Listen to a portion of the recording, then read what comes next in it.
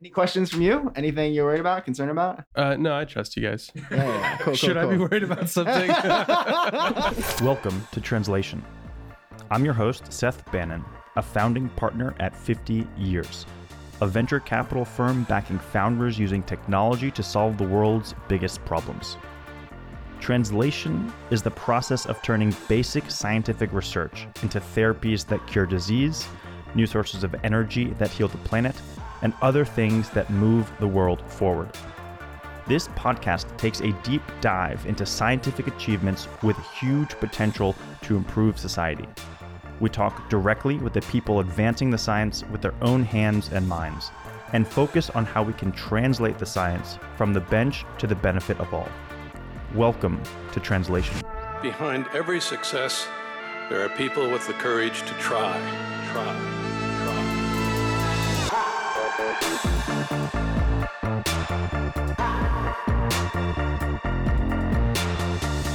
To create new sources of energy, to fix the carbon in our atmosphere, to cure disease. Hey everyone, it's Michael Chavez, fellow at 50 Years, graduate student at Stanford University and co-host of Translation. Today I am joined by a special host, Alex Tang, Chief of Staff at 50 Years, and we'll be talking with the co-founder and CEO of Resistance Bio, Nick Goldner. Evolution is happening even at the cellular scale. Whether it's a virus, a bacterial pathogen, or a cancer cell, disease-causing agents are responding to the therapies we throw at them, updating their genes and molecular pathways to resist death. As a trained microbiologist, Nick and his co-founder Chris spent their years in grad school using omics data to overcome antibiotic resistance in bacteria, which led to their first company, Biosera. As they struggled with the harsh realities of the antibiotics market, they stumbled upon the connection between bacterial and cancer resistance mechanisms. With this, they started Resistance Bio, which combines sophisticated tumoroids, intense patient sampling, and multi-omics to mimic the evolution of real tumors and ultimately find therapies that are irresistible. Well, hey, Nick, thanks so much for joining us on Translation. Before we get into the amazing work that you do, I'd love to hear what got you interested in science in the first place. Yeah, so I actually had Crohn's disease when I was growing up. I was about 13 years old when I was diagnosed, and it was just really hard to get the final diagnosis. I actually lost like 35 pounds. I went from being a 4-season athlete to like whenever I would stand up, I actually like couldn't see because I didn't have enough blood. Whoa. Yeah. Was it like sudden onset or like how? Yeah, it happened over the course of about 9 months. And I could not gain weight, could not like eat, couldn't do anything. And it was really tough. And like the doctors were like, no, it's probably something else, your throat hurts because you had like a cold the other day. It's like, no, no, I don't think that's what it is. And it took just forever to get, actually diagnosed and then, treated. And what I learned during that process was that there's just a lot of room for improvement with these complicated diseases. And then over the course of my, tenure with Crohn's, I've actually been on like several drugs because over time, a lot of these autoimmune therapies stop working. You become resistant to the actual therapy. And as a result of a lot of these autoimmune disease therapeutics, you also have an increased risk of infection. And so being an athlete and doing all the tackling and just risky behavior outdoors, it's easy to get cuts. It's easy to get infections. And I actually got a MRSA infection in my arm. Whoa, yeah. Well, how old were you? I was in college, so I was about 20, and I had just like taken a micro class, and so like I like knew enough about what was going on, and like the first 2 drugs failed, and I'm like, I don't know what's like, this is not good. Oh no. Yeah. Are you like in a hospital at that point? Or? No. I mean, so like this was like a slower infection. What had happened was the sutures were left in and they didn't dissolve, and so the bacteria were basically hiding in the sutures, and so the antibiotics would clear the infection, but they wouldn't actually get to the sutures, and so there was like this reserve, and so like I had like 5 or 6 different antibiotics. I think at the final problem, at the end of it, I think I had about 7 different antibiotics because I had gotten a C. diff infection as a result of all the drugs that I was on. So like Crohn's and then like the infection, and it was rough. And then they had to like surgically remove everything, and it was By surgically removed, like literally they took a chunk out of your body. Yeah. And then like they removed the sutures, they did all that other stuff, and thankfully it didn't come back. But like honestly, like I wake up and I'm like checking it sometimes because like, you have a dream and it's like, for sure, the trauma, right? Yeah. Because it would just pop back up for like no reason. You're like, oh, it's gone. And then it's back. And you're like, am I going to die? Totally. Like, is this going to take over my entire body? And like, that's like an actual problem for like a lot of people with implants. And so that actually led me to start, focusing on bacteria as my like PhD work, and really trying to understand resistance in general. I was interested in different diseases and how they became resistant to different therapies. I had an experience with stem cell biology, and I had sucked up a cell pellet that took me like 6 months to like culture. And I was like, I'm doing bacteria for my PhD. It's quick, it's easy, it's a great model organism. and so it was really this MRSA infection when you were 20 that really made you decide to go back to grad school. Is that sort of why you joined what some have described as indentured servitude for 6 or more years of your life? So I mean, my personal experiences definitely had a role to play in this, but also my extended family really helped with this. So one of the women that I met through Boy Scouts was a woman named Sonia Glissick. She recently passed away from metastatic breast cancer this year. Oh, I'm sorry to hear that. No, I mean, she was the first person that really gave me the opportunity to be a scientist. Mm. I was kind of scared of cancer from like just learning about it. It just seemed really complicated, not very, intuitive. Like there'd been so many people working on this problem for such a long time. I just didn't think that I was capable of like playing in that field. And she really was like, no, like this is something that you can do. And so about a year before she passed away, we had kind of talked about, her experiences and what we were doing. And, it just felt like the right problem to solve. Going back to grad school, though, what research did you do in grad school? So I was really interested in understanding treatment resistance. And I kind of had a chip on my shoulder. And so we were working with this one drug, daptomycin. And it had been known that, there were some resistance problems associated with it, but the target of this drug really wasn't really well characterized. And so I was like, the company that, made this drug just got acquired for like $10 billion. They didn't know what the target was. Like, I'm going to figure this out, Yeah. And so there's this population of patients that were getting these infections, and Corynebacterium striatum. And these infections weren't very well like characterized or understood. And they would go from being susceptible to these treatments to resistant in the course of like 24 hours, which is just like crazy fast, right? And like the amount of drug that you would need to give to these bacteria in order to like get it to work, like you'd kill the patient. Like it was just like non-functional. And so what we had was this huge population of before and after, both in a patient and then what we, evolved ourselves. And we were able to compare and contrast the different changes that had occurred across these populations. We had like 26 different isolates, both in patients and out of patients, evolved ourselves. So very similar to the work that we're doing with Resistance Bio. With cancer, we actually kind of ran this process with, Corynebacterium. And in doing so, I was able to identify specifically the lipid that this drug bound to, and then how it actually formed the killing mechanism, which is like these pores that were fairly large. And so I was able to prove all of that with biological samples, and then with like the mechanistic work that I did in my PhD. And that actually only took us like less than 4 years. Wow. Yeah, we like sprinted through our PhDs, Chris and I. Oh, wow. We knew we wanted to be entrepreneurs. And so we were just like, what do we need to do to get here? You knew you wanted to be entrepreneurs when you started grad school. Yeah. I mean, originally I was like, I'm going to be a professor. And then we had like this. true academic. Yeah. And then we had this summer of grants, and we basically wrote like 6 or 7 different grants. And I'm like, I do not want to write grants and beg for money. I want to start a company where I write grants and ask for money. Yeah. So I basically I showed up to grad school. I was like, hey, I want to join your lab. And then that following summer, it was just like grants. Wow. And so welcome to grad school. Right. Well, no, people told me like, yeah, I never wrote a paper. I never wrote a grant. It was always the PI. I just sat and like got told what to do. And in our lab, it was very much like, what do you want to do? And I need you to write these grants. And please write that paper. That's probably helpful to becoming an entrepreneur at that point. Oh yeah. I mean, it taught me storytelling. It taught me project management. It taught me what was required to like build a team. Because like a lot of the stuff, a lot of what made the PhD process so quick was we asked ourselves, do we want to learn this or do we want to find somebody who's already learned this? And so a lot of the stuff that we did basically just went to like, I would just go to other like labs and be like, hey, have you done this before? Whereas most people are like, I'm going to talk to my PI and my PI is going to reach out to somebody else and then we're going to do a collaboration. I was just like, no, I need to figure this out.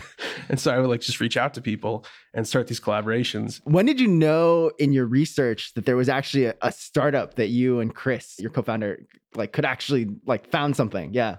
So my work was originally in the microbiome space. That's what the lab did. And so when Ubiome came through, we were like, we could do this so much better. They're only doing 16S sequencing. Like you need to do whole genome sequencing. You need to get like these metagenomes so that you can look at the pathways and do all this, real analysis on what's changing as a result of, dietary changes or in this case, antibiotic, perturbations. And so for us, this is kind of like exactly what's happening with cancer is like, we just don't get enough data with the current diagnostic tests. Or when we're like doing real world data analysis, like we just don't have enough of the patient's actual tumor to really understand what's going on or how they're going to respond to a particular treatment. Same thing was happening with the gut. And so we were like, we're gonna do like FMTs, so fecal microbiome transplants, and we're going to like send out kits to people's houses and they're going to give us a piece of their, poop, send it back to us. And then we're going to have like a backup for, when they go travel and there's like a, perturbation, like if they have to take antibiotics or something like that. And so somebody was like, all right, so let me get this straight. You're going to send people a box and they're going to take a dump in the box and they're going to send the box back to you and you're going to store it in a freezer. And then they're going to travel and you're going to send them their own dump back in another box. And I was like, yeah. So they can eat it. Yeah, basically as a pill so that they could reset their microbiome. And they're like, so you want them to send you and then eat shit. So that idea didn't go very far. and while this was kind of happening, there was a project in the lab that was going on around this concept of collateral sensitivity, basically the idea that as an organism evolves resistance to a particular stressor, it necessarily becomes susceptible to another stressor. And so finding that kind of, push-pull mechanism where, no matter what happens, you're always in a susceptible state that you can actually drug. That was the initiation of Biosera. I see. So you felt like at the time that there was this idea where you could unlock essentially the solution to antibiotic resistance with this idea. And so like then did you at that point decide no more poop eating startup on my antibiotic resistance? Yeah. We decided that, really the problem associated with antibiotics, especially in today's market and how we're using them, requires us to reserve a lot of these new antibiotics on the shelves, right? You make a brand new molecule, you're not going to be able to put it into a patient. So there's a couple of legislation pushes right now called the Pasteur Act, which would provide a bounty to certain drug companies that actually got antibiotics approved. But, without that, we're basically fighting against vancomycin. And so we were like, all right, so if we start with, a known quantity, if we start with known drugs, we don't have to worry about the stewardship issue because they're already used like in mass. What can we do with these compounds to address the resistance issue? And so we, through this screen, we're basically taking compounds that didn't work against MRSA as our negative control.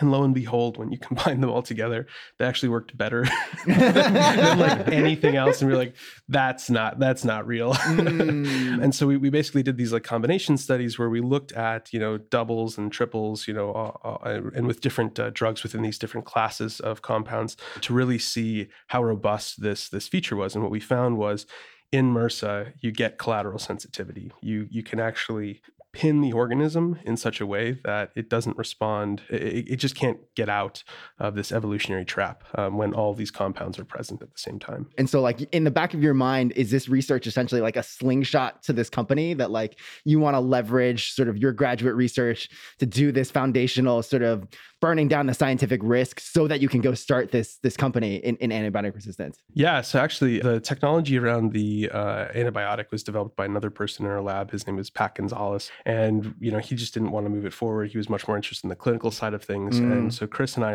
understood the technology. It was, getting ready to get patented. WashU, our university, was like, no, we're not going to patent it. And so I was like, all right, we should just buy the patent from them and do it ourselves. And then they're like, oh, okay, no, we'll actually patent this for you guys. And so they went through and they patented it. And once the patent was filed, that was when we started the company. How much time had passed between sort of when you knew you wanted to start this company to that moment where you actually started the company? Can I get a sense of the timeline? Yeah. So it was the summer of grants, and then it was the fall of starting a company. That quickly. So your second year, it sounds like. Yeah. Well, I had grown up, in a very entrepreneurial family. My family owned small businesses. My mom had an antique store. My dad had an office furniture store, selling to other companies. And so B2B sales, B2C, business to customer, all of that was pretty well ingrained within, what I was growing up with. And I think what I realized was I just wanted to do it on a bigger scale. I didn't want to be an office furniture salesman. I wanted to be a drug development company. I wanted to do science on at a global level.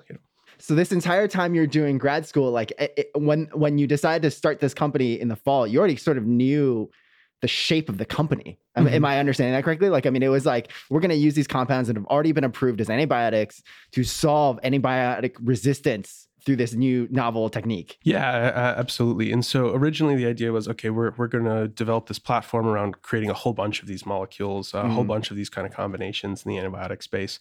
And, then the reality sets in and you're like, okay, we have a drug that's ready for, preclinical development, ready for IND, ready for, phase 1 clinical trials. Do we spend money on platform development or do we spend it on getting it to that phase 1 clinical trial? And so, we decided as a company to just do, the traditional kind of Boston route with this. All while this was happening, somebody had actually reached out to Chris and asked us if we wanted to do a different podcast, which I don't recommend you looking up or finding. And we that's just going to incentivize everyone to go look it up. Listeners at home are Googling this. And so we actually got asked to do this other podcast, and so Chris and I did it. And the host, Lowell Thompson, basically posted it in Reddit and was like, "Hey, if you're interested." And it just so happened that a whole bunch of YC partners were in that same subreddit. Whoa. Not even joking. Serendipity. I know. And they were like, "Hey, this company sounds interesting. You should connect us." And so we got connected because of this podcast to Adora Chung at YC. And she's like, "Yeah, this sounds interesting. You should talk to Diego Rey." And so we talked to Diego and he was like, "Yeah, this is definitely something that you should do." And the first time that we applied, we didn't get in, mostly due to just structural issues with the company, which we fixed for the second round. But they were like, "Yep, just fix that and you're in." And at this entire time, you're still grad students. Still grad students. Yeah. Wow. Oh my gosh. And honestly, I'm really happy that we finished grad school before kind of jumping in. It just made it just so much easier when we started talking to clinicians and other PhDs. It's one of those fields where it's hard to do it without the credentials. And when we were basically trying to raise money all through grad school, they're like, "Yeah, but you're not doctors." Wow. People would actually give you that response. Yeah. Mostly on the East Coast and the Midwest, but it's just a more conservative. So you're actually literally leveraging your grad student salary and time to just go start the foundations of this company and are actively fundraising throughout most of grad school, after the first year. Yeah. We actually raised money while we were in grad school. Yeah. The folks who didn't object to you not being doctors. Yeah. Well, and it was so the first money in actually, so I took this it was this bio entrepreneurship course that was being put on at WashU. And I was like, I'm going to take that business school class because I was thinking about going into business school, after I realized I didn't want to be in academia anymore. And one of the speakers was an angel investor, and he basically gave this presentation. And how the class was structured, you give a presentation from an actual entrepreneur or an investor, and then the back half was a case study. And so he's like, "Yeah, and I'm looking for new ideas. So if anybody's interested, please reach out." And I was like, well, the case study isn't going to give me any money. So like, I'm not going to go to that half a class. And I left and I was like, hey man, I got this really cool idea. Do you have time like next week to talk? And he's like, yeah, we'll talk. And he was our first check-in. One question we always sort of hear from sort of academic folks who want to spin out is how they found their co-founders. Because a lot of them, they're technical and they're just one person, and they do realize they need a team. And so you and Chris, it sounds like, have just been partners in crime this entire time. Like Yeah, it was. Yes. So basically we met on the first day of grad school. I invited him to a barbecue. I was just inviting people. Yeah. He's not special. And I invited him because it was like this like get together thing outside. And I was just like, you look taller. I don't know. You look like you'd want to go to a barbecue. And so I invited him and we kind of hung out. And it turns out that we had very similar interests. And initially his first idea was around some technology that he had developed at University of Vanderbilt. And it was around kind of like this microfluidics drug screening platform. We're like, all right, we'll see if there's anything around that. But we couldn't get it patented. So we moved on to the poop idea. Yep, love it. It's more relevant to what we were doing at the time. So we actually joined the exact same lab about the same time. We were working on the same project. He was doing more of the computational work, and I was doing much more of like the wet lab biochemistry, which is exactly how we ended up doing stuff in the company. And so we've basically been working with each other since like the first day of grad school. And we've through Viacera, we've had to like develop international relationships with like manufacturers. Like we've flown to Europe, we've done basically everything. It's been pretty incredible. That's wild. Yeah. I mean, did you guys ever have like this like, we're going to do this together moment? Or was it just like, since you just met and clicked, it was just like, yeah, we're on this journey together. Let's just keep going. He's not quitting.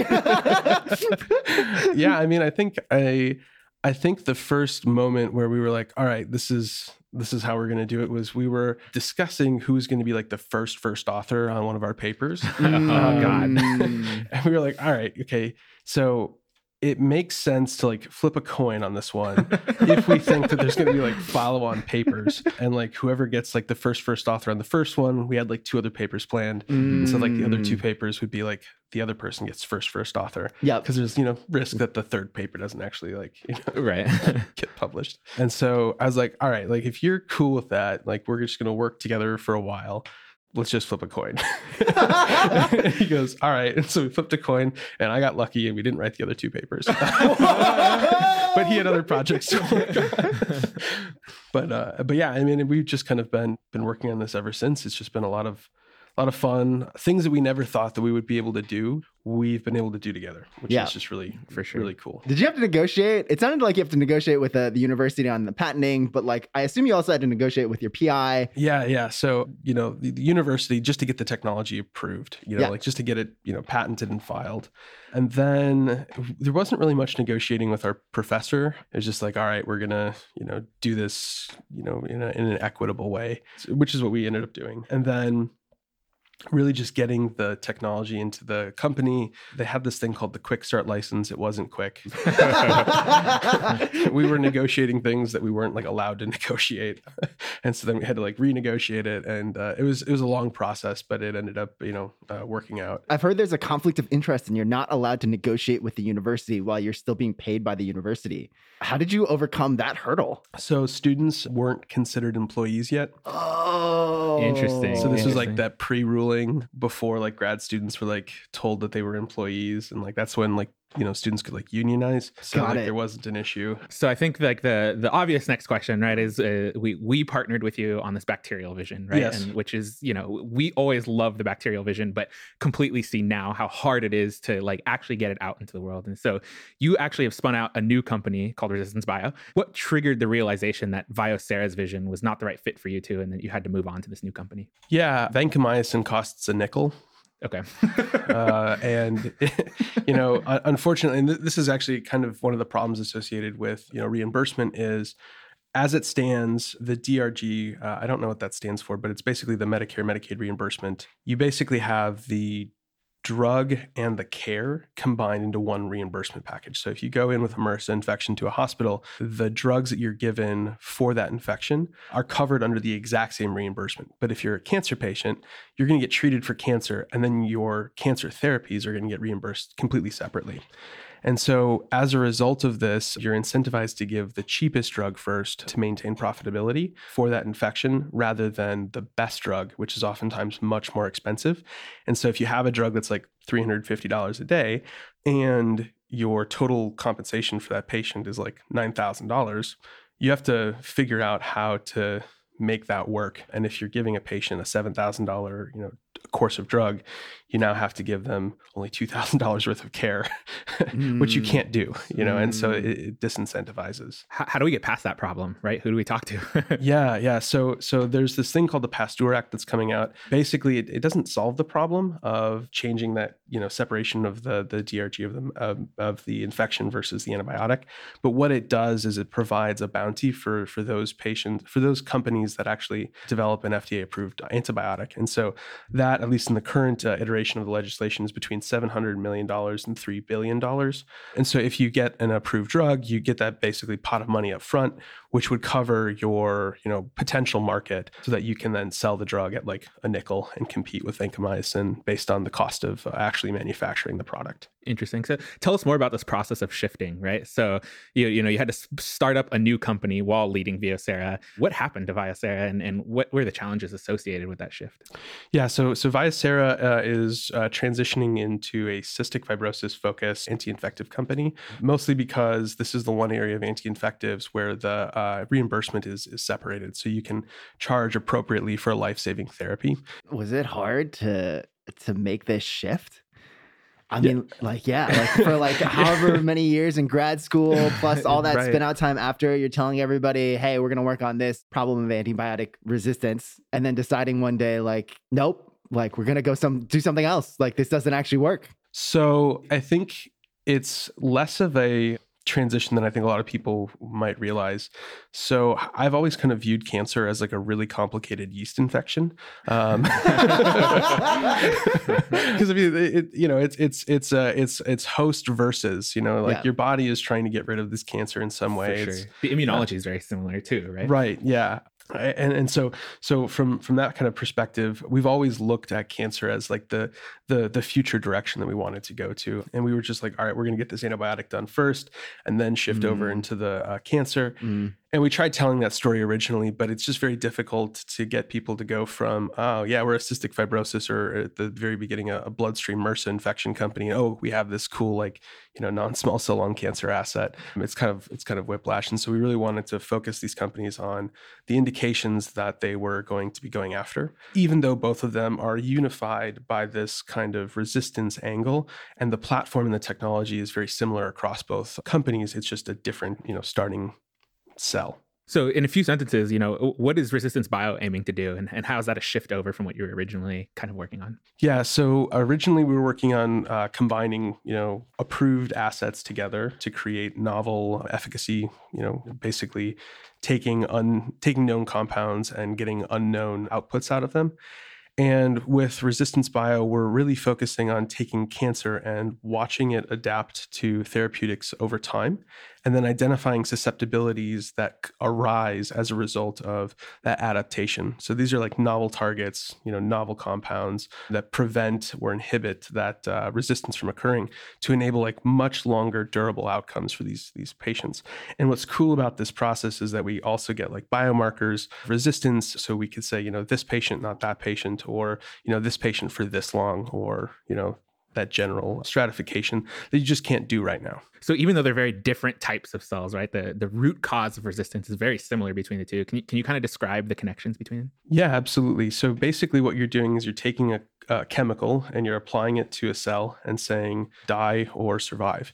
And they have a bunch of different biochemical processes that are very similar in terms of just changing the targets, preventing the drug from actually reaching the target through either efflux pumps or sequestering the drug in certain pockets. In the case of cancer cells, routing it to lysosomes so that they degrade the drug.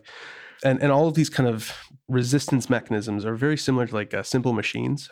They're very similar across both systems. It's just the complexity of the system can change. So you have to worry about epigenetics and post-translational modification and splice variants and all that stuff in cancer. You don't have to worry about that in bacteria, but the mechanisms are basically the same. So what made resistance so hard to look at in cancer before there was you guys? So it's the methods of understanding resistance and trying to identify these resistance mechanisms.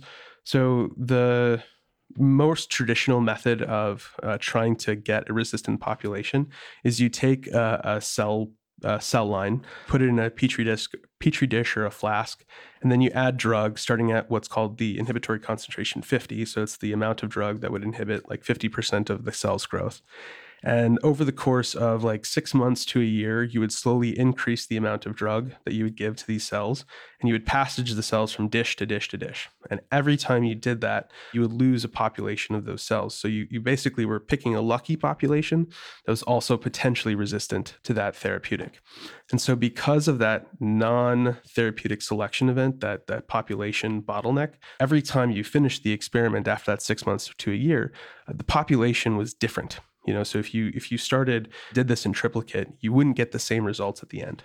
And so this kind of led itself to the idea that resistance associated with cancer is divergent. So it becomes very disparate. There's not very many unifying factors associated with a particular resistance mechanism or a particular therapy. And it's also because of the molecules that we were using. So chemo at the onset was very much just chop up a bunch of DNA and cause problems in a very random way.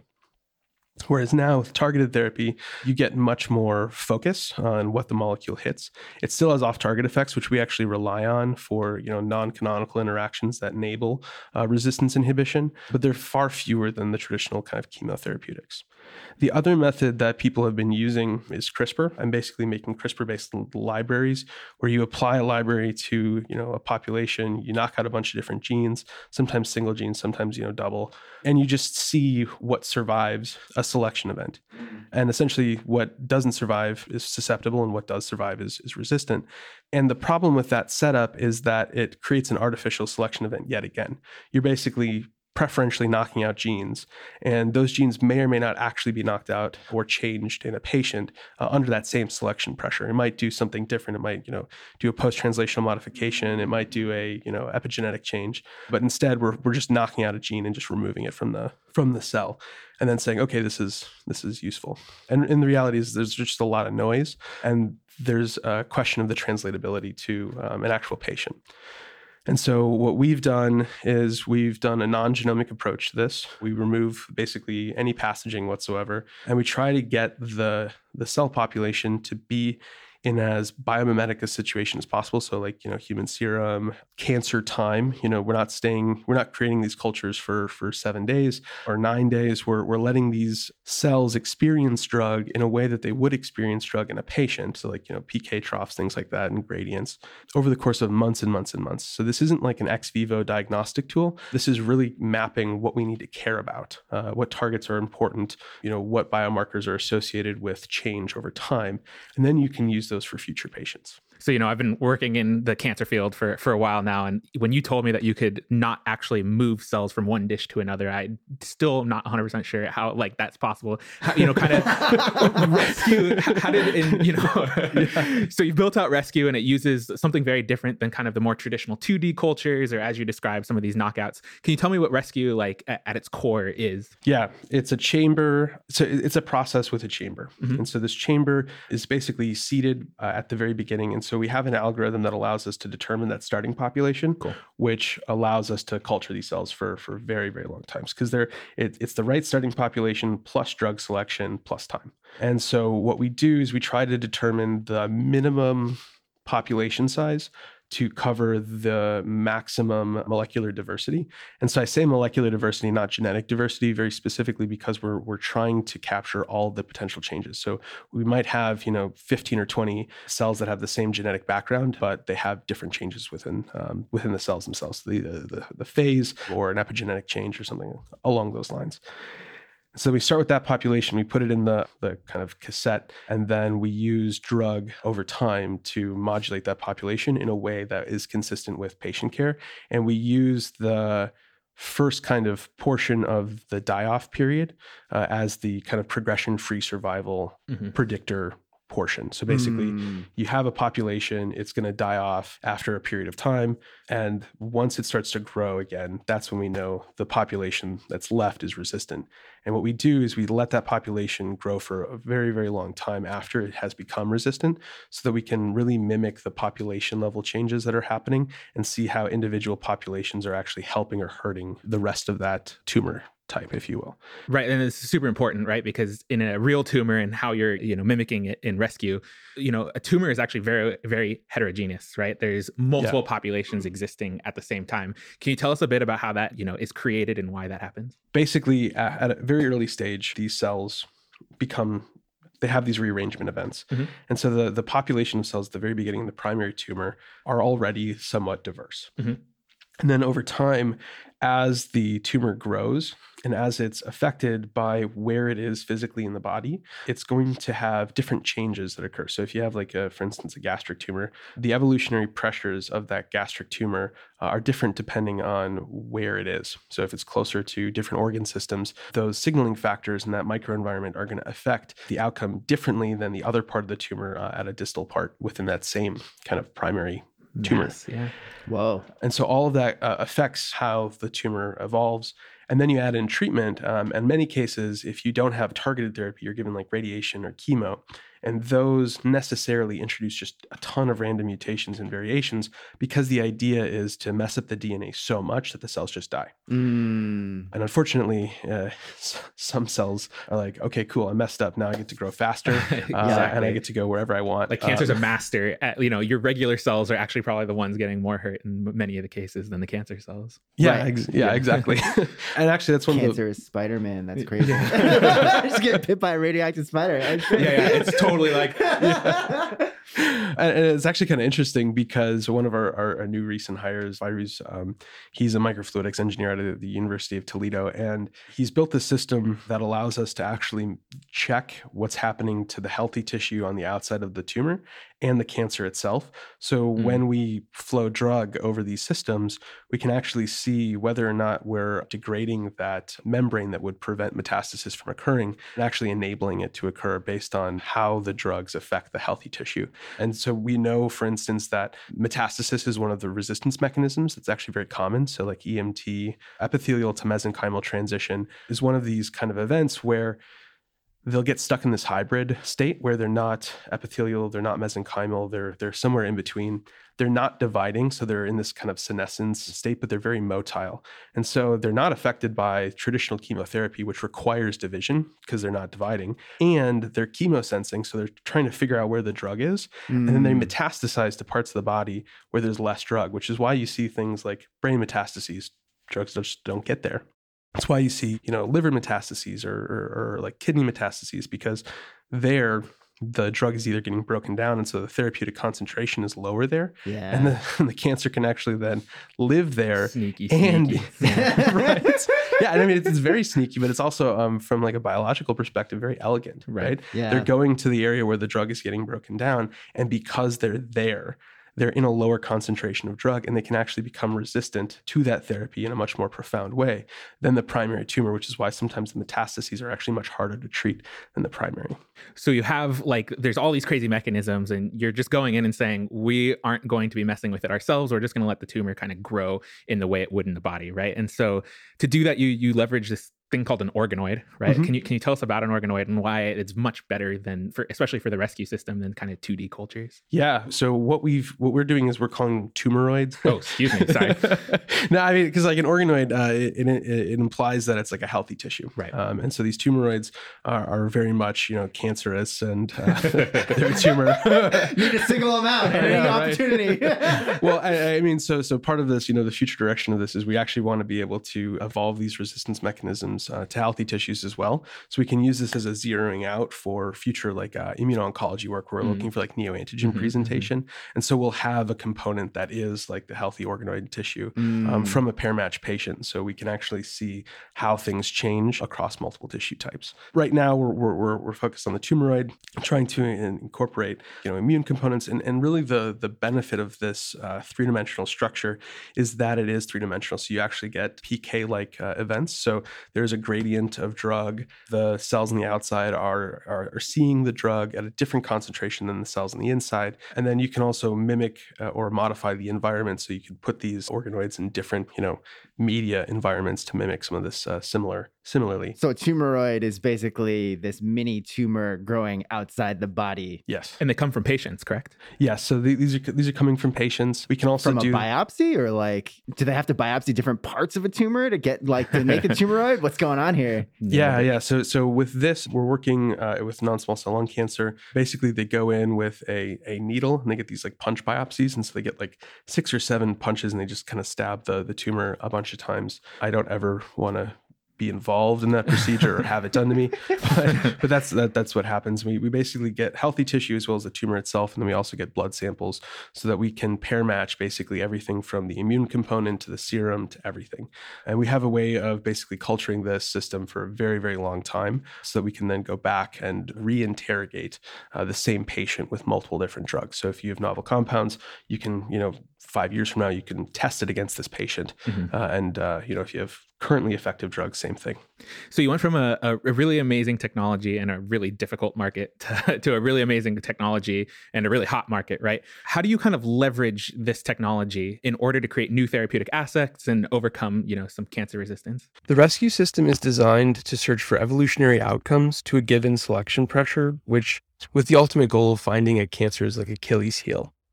In this case, what we're trying to figure out is what cancer cells survive after drug treatment. How exactly do the cancer cells do it? And what new weaknesses do they have that we can exploit? The information from these searches actually gives us novel resistance biomarkers and resistance target networks that are then converted into patient stratification diagnostics and therapeutics. And so you can think about the rescue system very much like a Google search engine. So what we've done is essentially converted cancer cells into biological bots or cancer crawlers. And under a specific drug selection or a resistance search, these cancer crawlers make adaptations at every level of molecular regulation, and they crawl through potential resistance networks trying to identify a successful resistance solution. Now, these resistance crawlers are the ones that basically have gone through and made adaptations that allow them to survive. In contrast, all the other crawlers that haven't made these changes die, so that only what's left behind is those successful resistance solutions held within those cancer crawlers. We then read the resistant crawlers by doing deep single-cell analysis and comparing them back to that naive crawler so that we can understand what's changed and establish what we're calling a resistance rank of the essential resistance mechanisms. And so this rank is really based on how often the resistance mechanism shows up in a resistant crawler population and how connected that target mechanism is with the other biological processes that are required for life and for survival. And so this ranking really provides the basis for patient stratification signatures as well as novel targets with the highest likelihood of extending patients' lives when you give all of these drugs in combination with a given innovator compound. And so when we worked with partners in the past, they'll typically start with like their drug and a target that they know that their drug goes after, as well as an initial cancer type, just to see how effective their compound is over time. And so we run their lead compound or a panel of their compounds through the rescue system across multiple cancer backgrounds to help them determine which patient population will respond best to their compound over months and not develop resistance. And that's the key thing here. What we're really looking for is what is that long-term resistance potential? your therapeutic partners must be stoked to see you, right? Like I'm sure a lot of these drugs end up tanking essentially in the market, not because they aren't effective, but just because like they're so easy to create resistance to. Yeah, I mean, a great example of this is Amgen's KRAS drug. Like it has really great activity.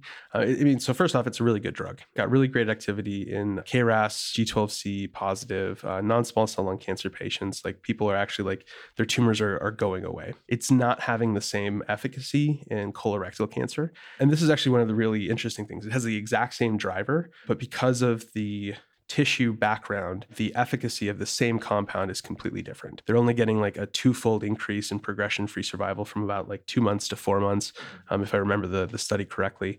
And the question is why? Like the target is clearly there, but the tumor is not responding. And so what we're really good at is figuring out the non-genomic resistance mechanisms so that you can develop therapies that activate that initial innovator compound or prevent that resistance from occurring so that the innovator compound from the beginning is effective. And so we have a few partnerships around that. Amazing. Wow. I'm so excited. That's so crazy. Every time I see your data, I get like just antsy to come join on. So, how does, as you're talking about that, right, you're just, you essentially just say like, we're seeing the molecular pieces, right? How does multi-omics kind of play into that site, quote unquote? So multi-omics plays a big part of this because resistance is so multifactorial. If we just focus on bulk and if we just focus on DNA or transcriptomics, we're missing out on a lot of the context. And so what we've done is we've looked at bulk and single cell sequencing so that we can get both population level changes as well as the general trends. And in addition to just like whole exome sequencing at the single cell level, we're also doing transcriptomics, we're also doing proteomics, we're also doing ATAC-seq on the same populations, and that would also include like the immune component as well, which would also involve surface marker analysis. And so we're really trying to capture as much data as humanly possible from the same pair-matched tissues and the same populations, either before and after treatment, so that we know what changes and how those changes track across different samples, so that we can identify the converging resistance mechanisms for a particular therapy. Okay. And that's such a crazy answer. I mean, is this the answer to why now? Essentially, like, 5-10 years ago, it was too expensive to get all this data, but now it's like, yeah, we can get all this data and we can parse it, and so we can design better drugs. Some days I wish I started this 2 years ago, but Totally. But like 10x just got cheap enough, right? Compute just got good enough. Yeah, I totally mean, like, yeah, there's been a lot of technical advances that like only now does this make sense, and like the technology for primary tissue immortalization and manipulation is finally like available. It's like reasonable to make organoids or tumoroids in a fairly cheap way. Like all of this technology that was required for this platform basically is just coming out now. And so this is like the perfect time to do it because we can do it. So seizing this moment, right, you were able to kind of rescue TM, a small molecule, the workhorse of pharma that was kind of already out there. You were able to show that you could overcome the resistance that you're seeing in actual populations. What were you able to show here, and how did you discover it? Yeah, so initially we were looking at like CDK4/6 inhibitors. This is a common molecule for breast cancer patients. And so we wanted to know whether or not our system was, one, predictive, and two, if it could expand the potential of a given molecule. And so CDK4/6 inhibitors, they have a bunch of different resistance mechanisms, but none of them are actually translatable. So RB1 deletions, for instance, are canonically associated with treatment non-susceptibility or treatment resistance, but it's not a biomarker for like clinical determination because you can still have the RB1 deletion in a subset of patients and respond to CDK4/6 inhibitors. And so what we wanted to do is understand, one, what is the breadth of resistance to this molecule across different tissue types? And two, what are ways that we can enhance the efficacy of this molecule? And so we took CDK4/6 inhibitor and we applied it to non-small cell lung cancer, which is not a traditional application for this molecule. And we found that we could actually get activity in RB1 negative cell backgrounds, which again kind of puts another nail in the coffin that maybe that by itself is not the best biomarker of resistance. And then the second thing that we did was we evolved a bunch of different cell populations with different backgrounds over several months. And then we did basically a sequencing of those populations as well as a drug screen to look at differential phenotypic resistance or susceptibility changes. And what we found were very consistent changes, both in the phenotypic resistance profile as well as in the actual sequencing data. And so we picked drugs that we could at least get our hands on and targets that we knew were targetable. And so we identified a synergistic combination with CDK4/6 and another compound, and we're able to show that, one, we got synergy, actual synergy in a subset of the cell populations, but we got wildly different results, either additive results or antagonistic results in different backgrounds, depending on all in non-small cell lung cancer. And so what that actually allowed us to do was identify the resistance mechanisms that were associated with the individual compounds and the resistance mechanisms that were associated with the combination as well.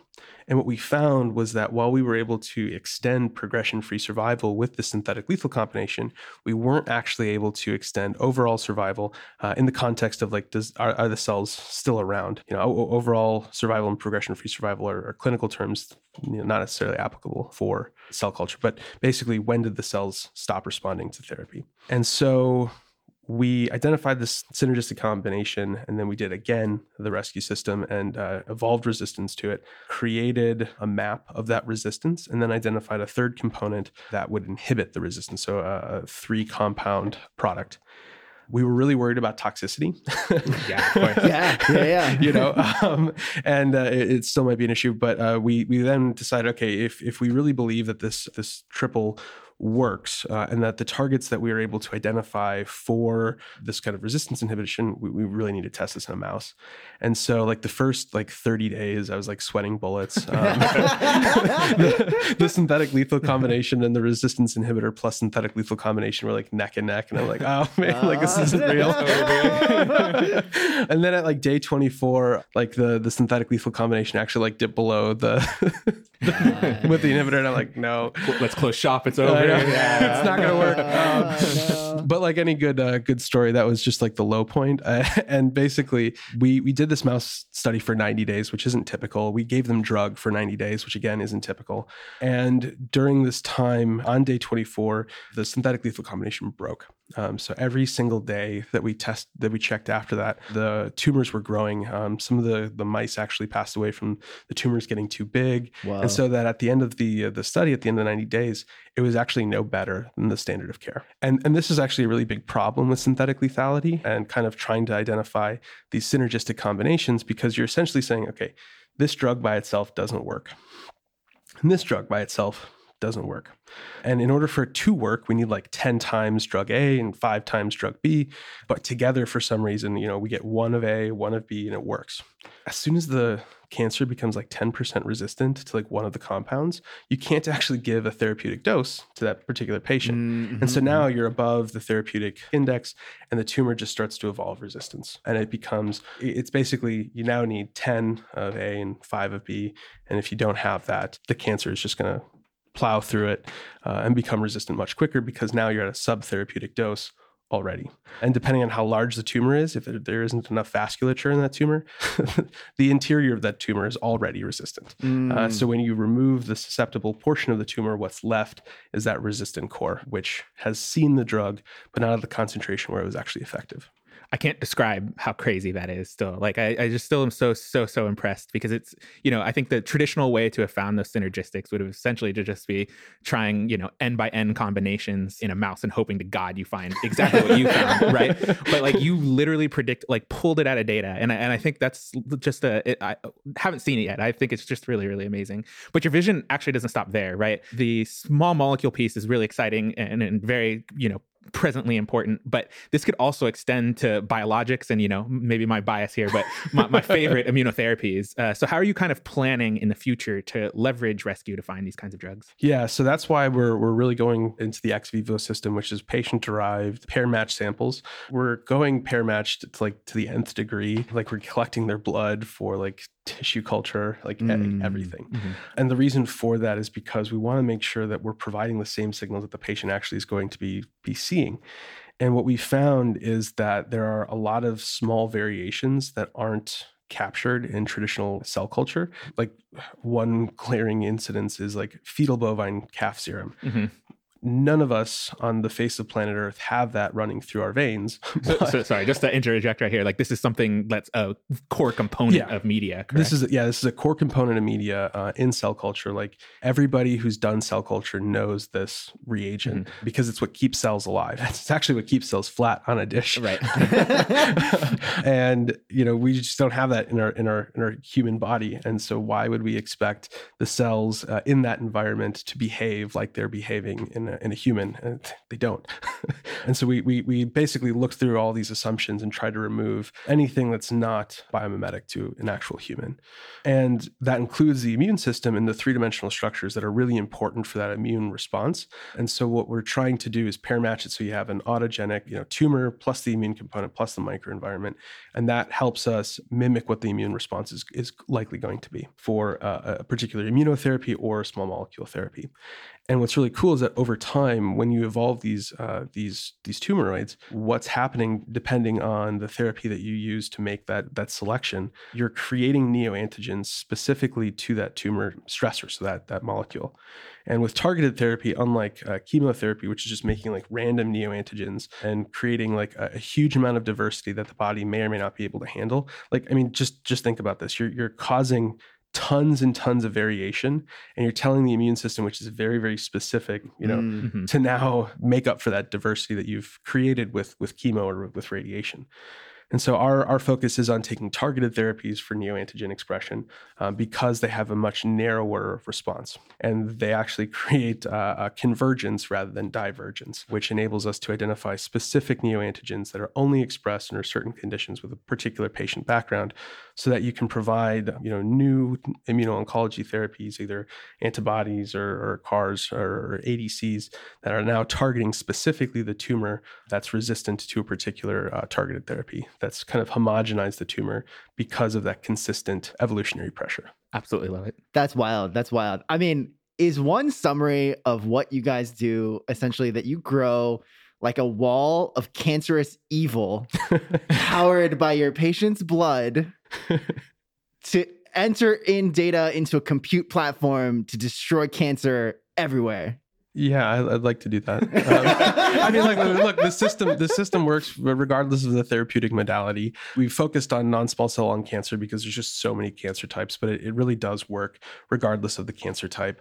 There are technical barriers that we need to overcome with, creating like blood-brain barriers to mimik that kind of response. And pancreatic cancer is notoriously difficult because in many cases, like only 10% of the cancer is actually of the tumor is actually cancer. Like the rest of it's microenvironment. How do you kind of parse that out? But this works across cancer types, and it works regardless of that therapeutic modality. Wow. And so if any of those problems sound interesting to any of our listeners out there, hit Nick up. Yeah, I mean, like one of the big challenges, right, is most of these therapies are going in third line. So these patients that they're seeing have seen like several rounds of chemo.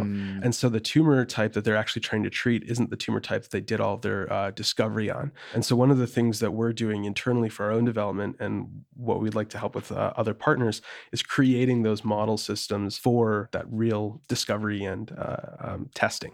Because you're not going into a naive patient, you're going into a patient that's seen a couple of things. And if you're not starting with that as your initial kind of testing point, you're not actually testing what your drug is going to be doing in a patient population. We love that though, because you could start eventually pushing the needle on that one, right? Like, I can imagine a future in which it would be ridiculous to ever, I guess, start prescribing drugs until you kind of know like the biomarkers and stuff that have been identified through rescue, right? Yeah. No, I'm definitely looking forward to that because there's just so many applications, literally any drug. Right. It's the long-term vision is really to just be an integrated part of the drug discovery process because it's so predictive and it's just easy to use. Not only did you change companies, but you recently also changed locations and moved to the Bay Area. Why did you make this move? And how do you feel about it so far? So I'm from Wisconsin originally, and it's a very purple state. And so when I was growing up, I was more in the rural area. And I was like, I'm never moving to California. Like, that's just there's too many taxes. It's too happy. Like, I'm not moving to California. It's never going to happen. Nor am I going to move to New York. I'm going to stay in the Midwest. That's what I did with grad school, actually. I went to WashU. And when we came out here for Y Combinator, it was kind of like this shock moment where it's like, oh my God, there's LinkedIn, there's Facebook, there's Genentech, there's like all of these companies, like this is where it's happening. And I realized that I was missing a lot of the opportunities in St. Louis because it's a really great place from an academic standpoint. It's got a great magnet location, the cost of housing. You could buy a house as a grad student, and I did. Can't do that here. So there's a lot of good things about St. Louis from just like I want to live in like and be happy kind of perspective. But if you really want to do something big, you just can't do it there. What are the opportunities specifically that you're missing out on or we're missing out on? Fundraising and people and also mindset. So one of the VCs that we talked to in St. Louis, he goes, Nick, in the Bay, if you exit your company, you start a VC fund. In St. Louis, if you exit your company, you're picking out which granite you want, in your house in Ladue. And I was like, I want to start a VC company. And I want to have a house where I have granite, I don't need to pick, I can just go to where it's happening. And I think really what kind of let us, move out here was we got in this partnership and we needed to hire people really quickly. And the hiring process before it just took too long. In like 3 months, we got 30 applications, and the people that we reached out to, they're like, we're not moving to St. Louis. And so it's just really hard to recruit there. And we even reached out to some like the local people and we're like, hey, is this a problem? They're like, no, it's not a problem. Actually, it's our biggest problem. Cool. So we need to go where the talent is and where the capital is and, where the hospital systems are really like geared for this kind of research because in Boston, obviously it's a great place for biotech companies. There's just so much competition with the hospital systems and the universities themselves that it's difficult for a company to kind of get in and get the types of samples that we need as a company. So you have this platform that can find a multitude of different types of drugs that can cure cancer.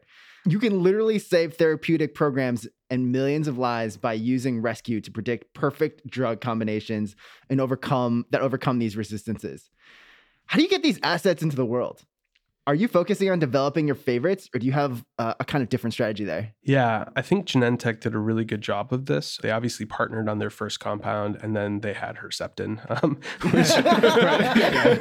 And so I think, as a part of this, one of the great things about our platform is that target identification it's not constrained to the traditional like cancer pathways.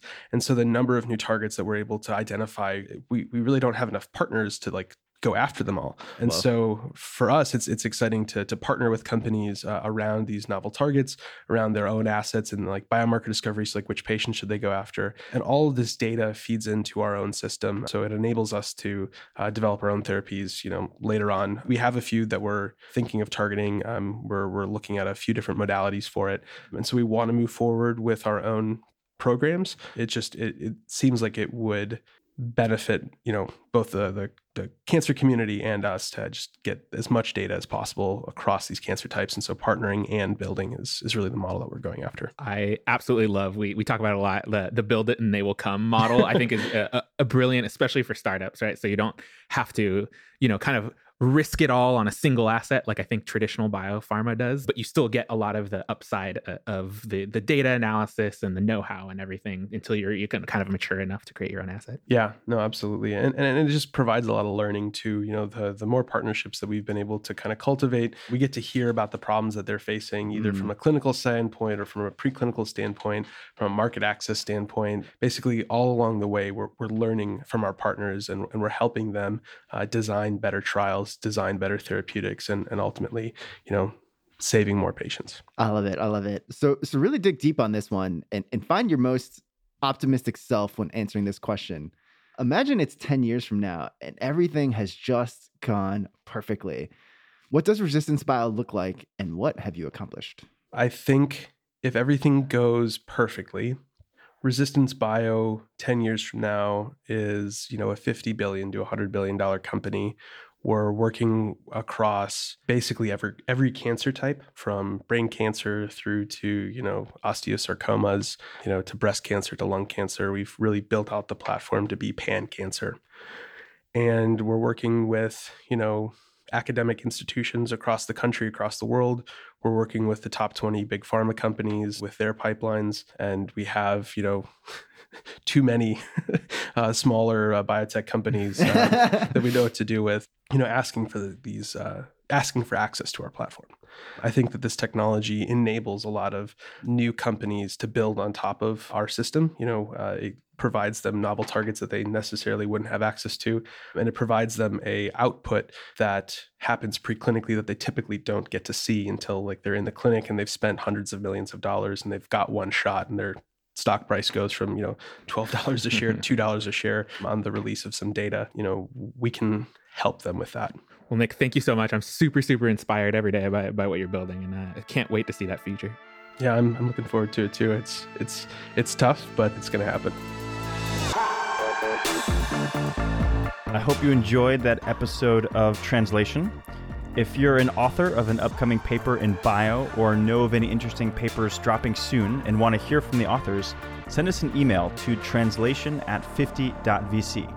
We'd love to hear from you. Until next time, good bio.